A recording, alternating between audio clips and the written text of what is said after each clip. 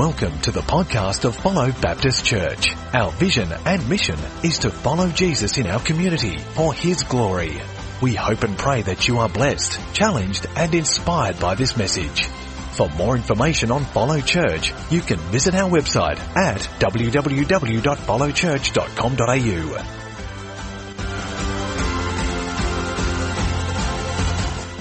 I'm really excited today to be launching a new series here at Follow Baptist. Over the next 6 weeks, we're going to be looking at the first letter written to Timothy.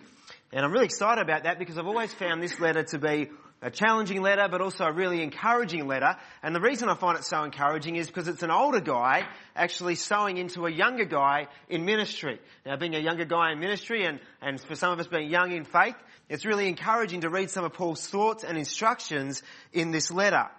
1 Timothy and 2 Timothy, as well as the book of Titus, are known as the pastoral epistles. And the reason they're known as that is because Paul is writing to Timothy and Titus, who are both young men who are overseeing church congregations. And so in this letter, he deals with issues such as Christian living, doctrine, and leadership. Now, over the next 6 weeks, as we go through this series, I want you to keep in mind a couple of things. And these two things I want you to keep at the very forefront of your mind as we go through this series. And both of the words I want you to remember both start with the letter I. The first thing I want you to remember is intimacy. It doesn't take long to get into the letter to realise that there's a genuine intimacy with Paul and with Timothy. In verse 2 of the passage today, Paul addresses a letter to Timothy, my true son in the faith. In 2 Timothy, the second letter he wrote to Timothy, he starts it in a similar way. He says to Timothy, my dear son. These are terms of intimacy. And as you look at the detail and the intricacy of these letters, it's really clear by the amount of effort Paul put into it that he's got a deep love for this young man. It's highly likely that Timothy was converted under Paul's ministry on the first missionary journey.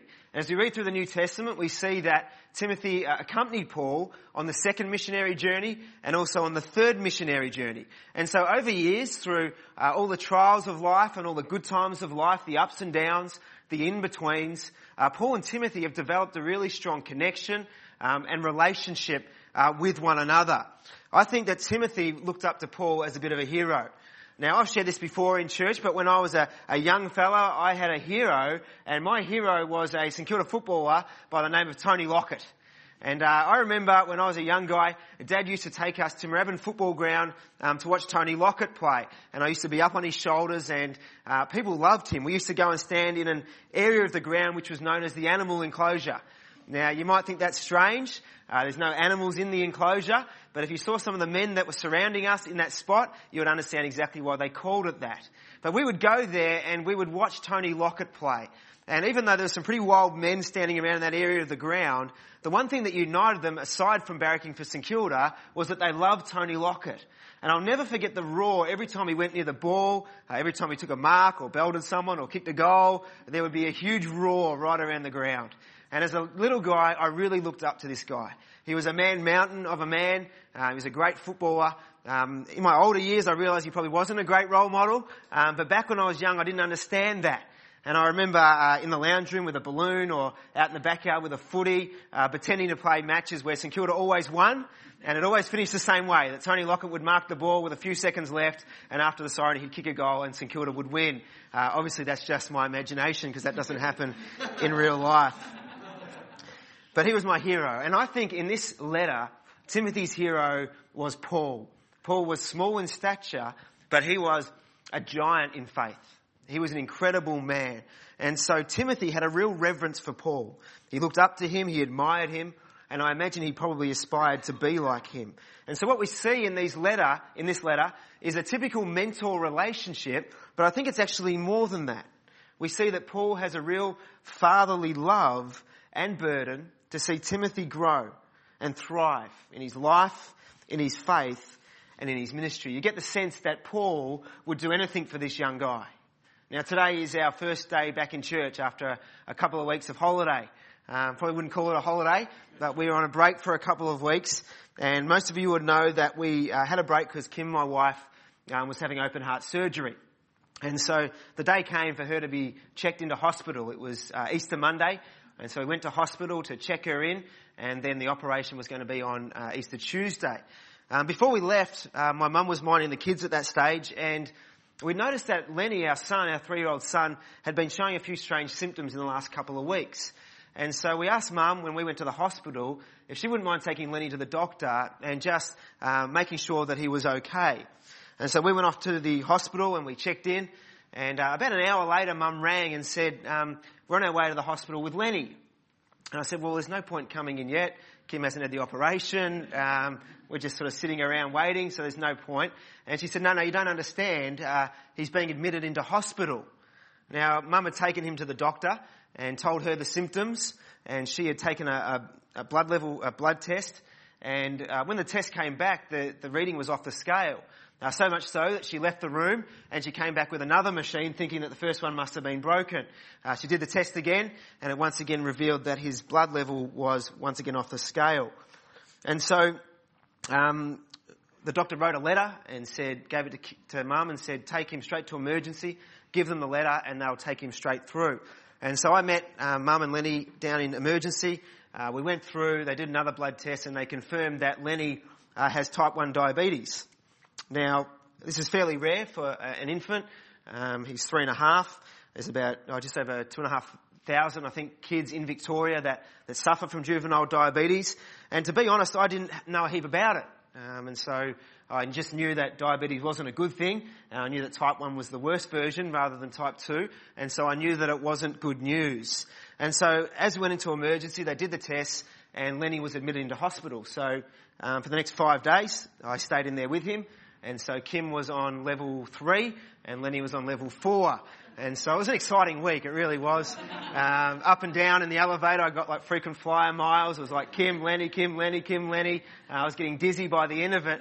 But it really was a whirlwind. You know, I was kind of stressed enough already about Kim and her operation. But now there's a whole new thing that we had to learn about. And so the first week really was just absorbing a whole lot of information. What is diabetes? Why does he have it? What do you have to do? Learning how to draw up 2 different insulins into a syringe and to inject it into him twice a day. Learning how to prick his finger 5 times a day, including 2 a.m. in the morning, to work out where his blood levels are at. And if they're too high, what do you do? And if they're too low, what do you do? And so because there was so much going on and sitting in meetings with diabetes educators, and my mind was kind of blown. And so I really didn't have time to process it emotionally. Until the Friday night, when he was asleep in bed and I was laying next to him in the fold-out bed, and I just finished watching the football, and I turned it off and I looked over at Lenny and he was there peacefully sleeping, and it finally hit me that unless God heals him, which I believe he can, and I hope he does,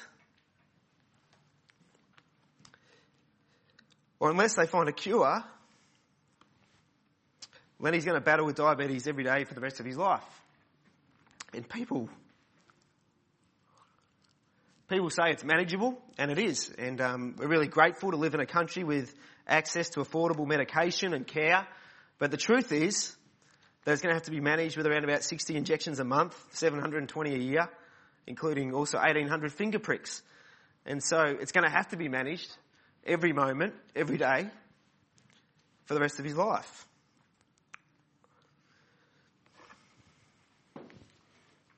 In that moment, as I pondered all that, it finally hit me that this is something he was going to go through. And in that moment, the overwhelming emotion I had is that I wish it was me rather than him.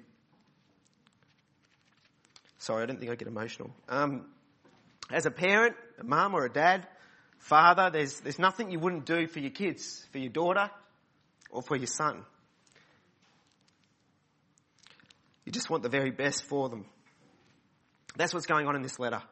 As we explore it over the next 6 weeks, I want you to keep in mind that everything Paul writes down is written out of intimacy. Everything he writes down, he does with Timothy's best interests at heart. And so the first word I want you to remember over the next 6 weeks is the word intimacy. The second word, starting with I, is the word investment. Now, when we love people, the natural progression is that we invest into their lives. We talk about investment a lot in life, but often we talk about it in financial terms. We invest in superannuation, we invest in shares, we invest in property, but we very rarely talk about it in terms of investing in people. But I want to say today that the most incredible investment we can ever make in life is to invest in people. One day we're going to pass away in our natural life, and we're not going to be able to take our house with us. We're not going to be able to take our bank account or our car with us. The only thing we can take with us is people. And so the greatest investment we can ever make in our lives is to invest in people. Paul, through his life and through these letters, is investing into the life of Timothy. In fact, in his first letter to the Corinthians, he actually writes these words. He says, "Follow me as I follow Christ." Now, I think this is really Paul's mode of operation. He is a guy that leads not just through his words, but he also leads through his life. I remember someone once telling me that when it comes to what you learn in leadership, there is just as much caught as there is taught. In other words, when you journey with a leader, they can teach you stuff, but you learn just as much from how they live their life as in what they say. And so it's really important that we lead by example, because as Christians, people are always watching. They're watching our lifestyle. They're watching the way we respond in different circumstances. And so Paul is the master of this. He is a person who leads through his teaching, but he leads also predominantly through his life. And so I've called this series Pattern, because what Paul is doing is setting out a pattern for Timothy to follow in life, leadership, and faith. In his second letter, he writes these words. He says, "You, Timothy, know all about my teaching. You know all about my life, my purpose, my faith, my patience, my love, my endurance, as well as my persecutions and my sufferings." Well, how did he know all that stuff? He knew it because he journeyed with Paul. He'd heard his teaching, but he had observed his life. And one of the things I love about Paul is his deliberate investment as a more mature, experienced Christian into a young, developing leader. I've said on a number of occasions, one of the greatest desires of my heart is that God would use Follow Baptist Church and the people within this church to be a massive blessing in this region, that we would be people that would have an impact here and beyond, that God would use us. And one day, not just in the present, but also in the future, I can just imagine in 100 years, when all of us are dead and buried, if Jesus hasn't yet returned, my prayer is that God is still using Follow Baptist Church, that people are coming to know the Lord, that they are growing in their faith, that we are having an impact here. And as we plant churches in other places, my prayer is that what we invest now will be even more powerful in the future. But the truth is, the only way that's ever going to happen is if right now, when we're an infant as a church, that we have a culture of developing and investing in people. So important that we do that more established Christians actually take the time to deliberately and proactively invest in less experienced Christians. And so you might think to yourself, well, what could this possibly look like? Well, there's so many different ways this could work its way out. It may be that an older, more experienced couple take a younger couple under their wing, and every month or couple of months have lunch together. Speak into their marriage, speak into their faith, speak into their life. It may be that a youth leader such as Abel identifies some other youth kids that have got real potential and starts to develop them in leadership. Or maybe a missional community group leader, always looking out for people that they can encourage and develop as leaders. It may be a formal mentor relationship where you kind of meet one-on-one with someone in a cafe or in a home. You go through the Word together, you pray together, you might do a soap study, you might allow the Holy Spirit to lead the conversation where it needs to go.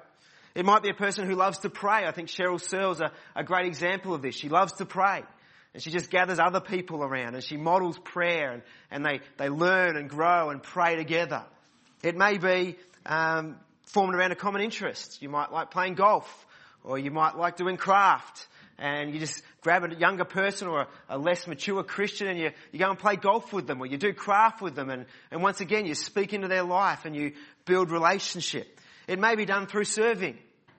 You know, it's a great way to get to know people, is to serve together. And so if you're serving tea and coffee in the kitchen or setting up and packing up, you might just identify some other people that you can kind of bring alongside you. And as you serve together and teach them what to do, you actually build relationship. There are so many ways that we can invest into the lives of others. If you're a Christian here today, I would imagine the vast majority of you can think of one or two people at least in your life that have invested in your life. And if it wasn't for their investment, you wouldn't be where you are today. I can think of a couple of youth group leaders I had when I was younger. I was doing a whole lot of stupid stuff. And yet they just faithfully kept catching up with me. They kept speaking the word into my life. They kept encouraging me. Even though I failed to respect them so much of the time, I still look back at those two guys and they're two of the most influential people in my life. And so it's really important that we as Christians actually take that on board for all of us, not just the pastors or the leaders, and see it as a responsibility we have to invest into the lives of other people. It's an integral part of our faith. Now, I really hope and pray today that some of you would be encouraged and challenged to actually be looking out for someone to invest into. But I think there's something I need to mention if that's the case. I want to encourage you not just to look for the stereotypical leader types. I've fallen for this trap before where you go for charisma over character and you're just looking for those bold, strong kind of people. Let me talk for a moment to the introverts in the room. If you're an introvert in the room, put your hand up. You're not going to do it, are you? The introverts, they're shrinking back in their seats. I know who you are. All the extroverts are like, pick me, pick me. If you're an introvert in the room, I want to speak to you today. You don't have to put your hand up. I know you're terrified of doing that. But if you're an introvert, I want to encourage you. Because we get the distinct impression in these letters that Timothy is an introvert rather than an extrovert. And that should be a great encouragement to all the introverts here in the room. For the extroverts, Paul might be the person we look to. He's the out there guy. He's the loud, strong evangelist. He's the bold, courageous leader. But if you're an introvert, Timothy should be the person whose poster's on your wall at home. He's the poster boy for introverts. He's a guy that's a little bit timid, a little bit shy, and yet he should be such an encouragement to us. Because this timid, shy young man was used in incredible ways by God, travelling the world, preaching the gospel, being an evangelist, leading people to the Lord, and at this stage of his life, leading a church that's reputed to have become very large. You see, when we think of leadership, we have this stereotypical idea of what a leader is. We think of someone like a Jeff Kennett, a loud, brash, bold, opinionated, intelligent, depending on whether you're Labor or Liberal voter, kind of person. And we think that's what a leader's like. Or we think about William Wallace from Braveheart. He's the big warrior. He's going to take on anyone and he's going to win the battle and people are inspired to follow him. Or we think of someone like Superman, the metrosexual, the handsome, strong, muscly guy that is, does the miraculous and he's a bit of a superhero. And we often think that leaders are like that. But the truth is that not all leaders are like that. Not all leaders are strong, bold, loud extroverts. Some of them are a lot quieter behind the scenes. Someone like Mother Teresa is someone who wasn't a big, loud, strong leader, but an incredibly influential woman in our world. A few years ago, before I was in paid ministry, I was at a church that decided to plant a campus in the Frankston region. Great mission field there and a great opportunity. And I was living in Carrum Downs with Kim at that stage. And so it made sense that we would go and support this campus. And so I was asked to become part of the core team. And so I did that. And my job at the new campus was to lead the services and to oversee our youth and young adult ministry. Not just oversee it, but pioneer it. We didn't have any kids or young adults at that stage. We saw it really grow in the next few years, which was great. But when it was first announced that we'd be going to help on the core team of this campus, I really naively thought that some of my great friends at the main campus would be really excited about pioneering something like I was. And I really expected and hoped that some of my close friends would say, yes, Luke, I'm going to come and serve with you. We're going to do this together. We're going to be used by God to pioneer something new. And I thought they'd be really inspired like I was. But the truth is, it was announced and not one person came forward and put their hand up to help. And so instead of panicking, I did the only thing I knew to do, and that was to pray. God, you're the God of the harvest. You say the harvest is plentiful, the workers are few, and so you encourage us to pray for more workers. And so I prayed, and guess what happened? Nothing. The next 2 weeks, nothing happened. No one came forward. And then one night at our young adult ministry, one kid came up to me. I'd known this kid for a couple of years, but I didn't know him that well because he was on the extreme end of being an introvert. And so I talked to him before, but I can hardly remember what his voice sounded like. He was one of those one-word answer people. And so you would say, hey mate, how's your weekend? Good. How's university going at the moment? Good. You enjoy it? Yep. How's the family? Good. What did you get up to on the weekend? Nothing. And within 30 seconds, you feel like you've exhausted every possible avenue of conversation. And so you would gracefully and swiftly exit yourself from the conversation, which was going nowhere. But this young boy came up to me this day and he initiated a conversation. I was a bit blown away that he would do that. He'd never done that before. It was always me initiating. But I was even more flabbergasted with what he had to say. He said, Luke, I've been praying about the new campus and I feel like God is prompting me to come and help you pioneer youth and young adults. Now, at that stage, I had to make sure that my face didn't reflect what my heart was thinking. So my face went like this. That's awesome news, mate. Hey, so good. We need more leaders. Let's talk more. Inside, I'm angry at God. I'm going, God, I've prayed for more leaders. You've given me nobody, and now you've given me a mute. Someone who I can't even connect with, and he won't even connect with the kids. What am I going to do with this kid is probably more difficult than a blessing. What am I going to do with this kid? But over the next 5 years, let me tell you, he became one of the most powerful, one of the most effective, one of the most faithful leaders that I had. Thankfully, more leaders came on board. Some were kind of charismatic and loud. Some of them were kind of flaky, in and out, up and down. But at the same time, this one kid was just solid the whole time, just faithfully serving. And it was such a joy to see the growth in his life, in his leadership, to see him get alongside other kids and to be an encouragement. And to this very day, he's still serving in ministry. God taught me some really important lessons through that situation. Number one, be very careful what you pray about. Number two, don't judge a book by its cover. But number three, God uses all people to lead. Listen to what Paul says in his second letter to Timothy. He says, Timothy, for this reason, I remind you to fan into flame the gift of God, which is in you through the laying on of my hands. For God did not give us a spirit of timidity, but a spirit of power, of love, and of self-discipline. The encouragement for you this morning is this, that no matter what personality you've got, whether you're an introvert, an extrovert, or somewhere in between, God can use you in significant ways.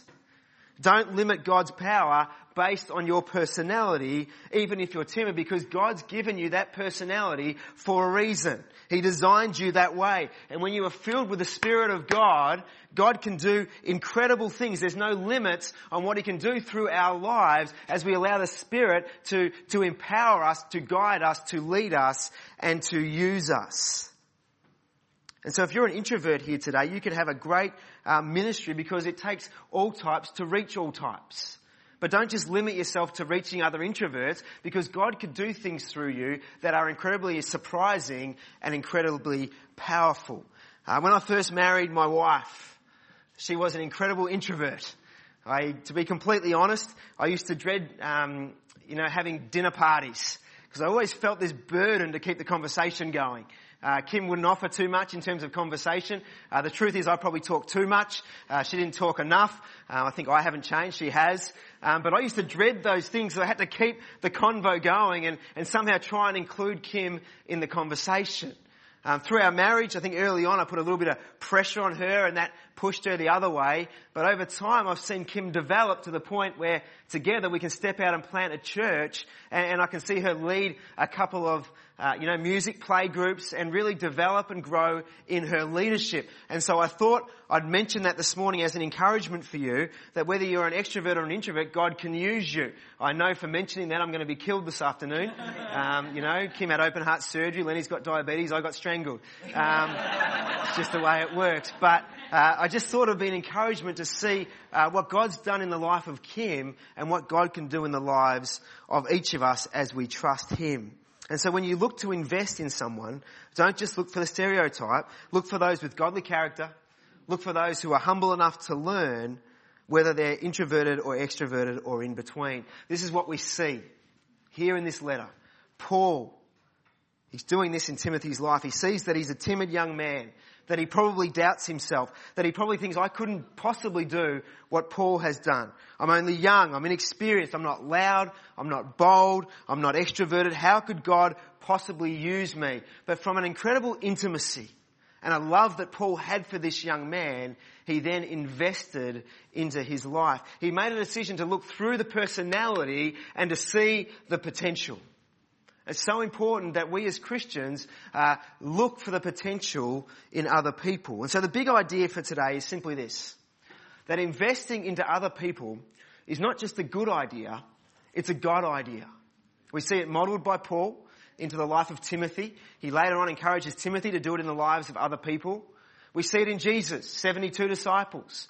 A closer 12, a closer 3. He invested his time and his energy and his teaching into these young people, and as a result we see them empowered by the Holy Spirit to turn the world upside down.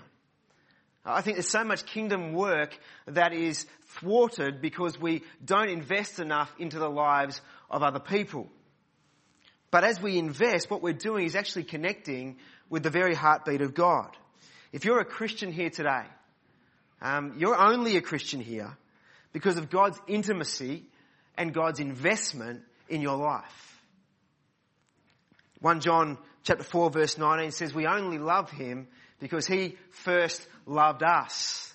Romans chapter 5 verse 8 says God demonstrates his own love for us in this, that while we were still sinners, walking away from God, rebelling, rejecting him, while we were still there, Christ died for us. What an incredible love. What an incredible intimacy that he wants to be in with each and every one of us. But I want you to notice that God's love isn't just meaningless, warm, fuzzy words or good intentions. His love for us is followed by incredible investment. For God so loved the world that he gave his one and only Son, that whoever believes in him will not perish, will not die for their sins, but will be forgiven, will be set free, will have eternal life in relationship with God. You see, God's intimacy for us is expressed most powerfully in his investment of his Son. And so as God has invested in us through intimacy, our intimacy for others needs to also result in investment in their lives. And so I want to challenge you today. First of all, I want to challenge those here who are immature Christians. Now, when I say immature, I don't mean that you giggle at inappropriate times or you do dumb things in your life or you still think Collingwood's going to make the finals. I'm not talking about that kind of immaturity. I'm just giving Essendon a break today. I'm talking about the kind of immaturity you haven't been a Christian for a while.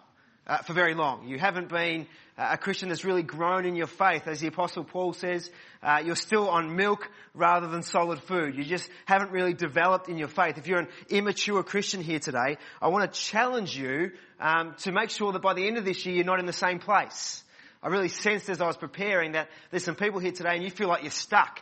You haven't grown. You haven't moved forward in your faith. And I want to pray today that the power of the Holy Spirit would shift you from there to grow this year in your faith. And one of the most powerful ways you can grow is by praying and identifying somebody who can sow into your life.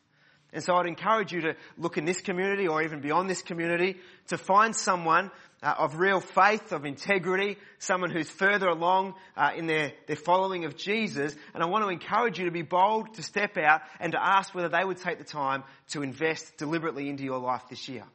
Now, on the other side of the coin, if you are a mature Christian, you've been a Christian for a long time, you know the Word of God well, I want to challenge you by asking you this question this morning.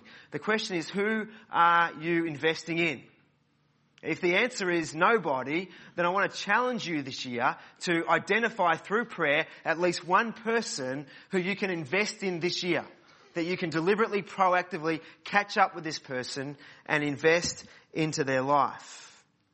So important that we do that. And so I want to finish this sermon today by also talking about what we need to invest.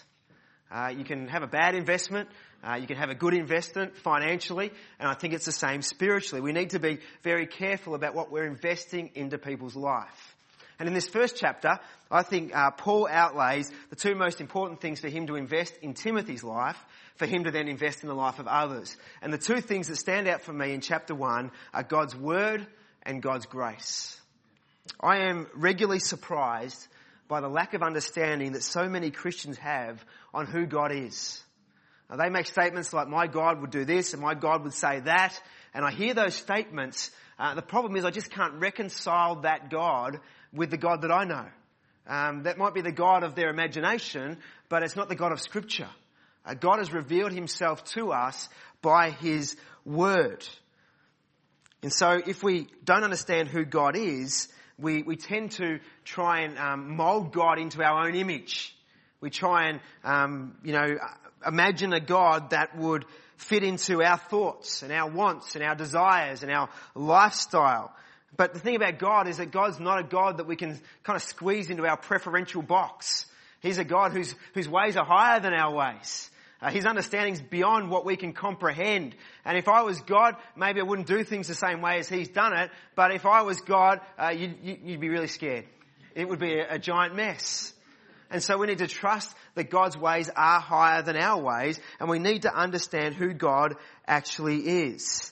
You see, so often we're obsessed with conforming to the patterns of this world, but in this passage, Paul encourages Timothy not to conform to the world, but rather in verse 11 he says to conform to the gospel. Now, depending on the personality we have, we often tend to gravitate towards two extremes of our understanding of God.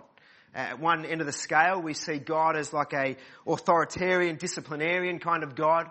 He's harsh, he's dominating, he's hard. And when we have that view of God, which is often shaped by family or our own earthly father, the problem is that we end up being very legalistic in our faith. And we take the word and we use it like a sledgehammer, where it's all truth, but there's certainly no grace. But on the other side of the coin, the other extreme, is that we see God as this warm, fuzzy God where anything goes and everything's acceptable, and we end up with like a liberal approach to Scripture where it's all grace but certainly no truth. And so it's critical that if we're going to invest into the lives of other people, that we understand who God is, that we faithfully study God's Word to get a holistic view of who He is as revealed in His Word. The book of Hebrews says that in the past, God revealed himself and he spoke through the prophets. But in these later days, he's revealed himself to us and he's spoken to us by his Son. The Son is the radiance of God's glory and the exact representation of his being, sustaining all things by his powerful word. And so in the Old Testament, we get a picture of who God is, but then we see God also through Jesus. He's the ultimate expression of who God is. And so if you want to know what God is like, then look at Jesus. And you will see an incredible God. So if we read the Scripture from the beginning of Genesis to the end of Revelation, we will see a God who's powerful. We'll see a God who's awesome. We'll see a God who's the Creator God, a holy God, a God of justice, a God who takes sin seriously. In verse 17, Paul says he's the God, the King eternal. He's immortal. He's invisible, the only God. The God who deserves honour and glory forever and ever. The kind of God that all of us will bow our knees and our tongue will confess that He is Lord. We will be in awe of Him when He returns. He's a powerful God. But at the same time, God's an incredibly intimate God. A personal God. A God who is love. A God who is of self-sacrifice and mercy and compassion. A God of unbelievable grace. And so it's so important that we understand who God is. In Timothy's time, it's obvious in this letter that Timothy is immersed in a culture where there are many false teachers. And let me say that nothing's changed. We are still immersed in a culture with many false teachers. In Paul's second letter to Timothy, he says these words. He says, the time will come when people will not put up with sound doctrine. Instead, to suit their own desires, they will gather around them a great number of teachers to say what their itching ears want to hear. Let me tell you, church, we've arrived in those days. Our prosperity preaching, our feel-good, self-help, motivational talks, our obsession to be politically correct, which is kind of like our new God. It's full. Our churches are full of it. The problem is that the evangelists have become the people on the project, our social commentators. And they preach their gospel every week. And if we're not careful, we'll just blindly follow along their gospel while at the same time abandoning God's. It's so important that we know the Word of God. In Timothy's time, the false teachers were the legalistic type. And they were teaching things that went contrary to what Paul was teaching. That to be saved, you had to keep the law. If you couldn't keep the law, then you couldn't be in relationship with God. It's anti-gospel. They were gravitating to the extreme of legalism. Verse 3 says, command certain people, Timothy, not to teach false doctrines any longer, or devote themselves to myths and endless genealogies. They devote themselves to all sorts of nonsense and controversies, rather than advancing God's work, which is by faith. These men have departed from these things and they've turned to meaningless talks. They want to be teachers of the law, but they've got no idea what they're talking about. So a pretty strong indictment on these teachers. He then goes to talk about what the law is and what the purpose of the law is. Now we see the law revealed to us in the Old Testament, and the law actually highlights the fact that we're sinners. All these laws and regulations, it'll take you a couple of hours after this service to realise you can't keep the law. And so if you are relying on keeping the law or doing enough good stuff to earn relationship with God, if we're kind of relying on that, then all of us are in a lot of trouble. None of us are going to be able to earn a relationship with God because we're lawbreakers. The Bible says that when we break the law, the punishment we deserve is death. That we have to die for the sins that we've committed. And so the law highlights the fact that we're sinners, but at the same time, it highlights our need for a Saviour. And that Saviour is Jesus. The whole Word, Old Testament, New Testament, it all points to Jesus. And Jesus on the cross, He died in our place. He took the punishment you and I deserve for breaking the law over and over and over again. And so when we accept what Christ did for us at the cross, we no longer have to pay the punishment we deserve to pay for our sins because Jesus took it for us. This is the gospel. This is what makes our faith so incredible. We don't have to knock on doors. We don't have to strive and earn and be good enough. We just have to put our faith in Jesus and throw ourselves upon His mercy and we will be saved. It's incredible news, isn't it? It's why I love the gospel. It's what makes it so glorious. It's what the gospel is. It's undeserved love. It's grace. You might be here today and you might think, well, Luke, you don't really know me. You don't know the things I'm doing. You don't know the things I've done. If you knew all the stuff I've done in my life and the mistakes I've made, if you knew how far away I feel from God, you would understand that I can't be saved. I'm too far gone. Some people say when they walk into church, the roof's going to fall in because of all the stuff they've done wrong. Let me tell you, no one's out of the reach of God. There's no one that God can't save. If you knew that some of the things I think in my head at times, if you knew some of the things I'd done, you wouldn't let me preach. So I'm not going to tell you what they are. But that's the thing about grace. It's undeserved love. And I really feel that there's many Christians who say they understand grace, but the truth is they haven't grasped it. They might know it here, but they haven't accepted it here. There's people that you've done stuff in your life that you're ashamed of, and you've gone to God and you've repented and said, Lord, I'm sorry. Please forgive me for those things I've done. But the next day and the day after and the year after and the decade after, you're still feeling guilty about all of that stuff. And let me tell you, when we repent and come to the Lord and say sorry for what we've done, at that point we're completely forgiven. The Bible says our sin is cast into the sea of God's forgetfulness. He says as far as the east is from the west, so our sins are cast away from us. And so if you're feeling guilty over and over again about things you've repented of, let me tell you something really clearly today. That's not God. That's the devil. He's the great accuser. The Bible says there is no condemnation in Christ Jesus. When you come and repent, it's forgiven, it's forgotten, you are set free to live for Him. It's great news. And so I pray today that each and every one of us would get that. We're all in the same boat. We're sinners who can only ever be saved by grace. This is how Paul finishes the chapter. The exact point that Paul rams home so effectively. He says in verse 12, I thank Christ Jesus our Lord, who has given me strength, that He considered me trustworthy, appointing me to His service.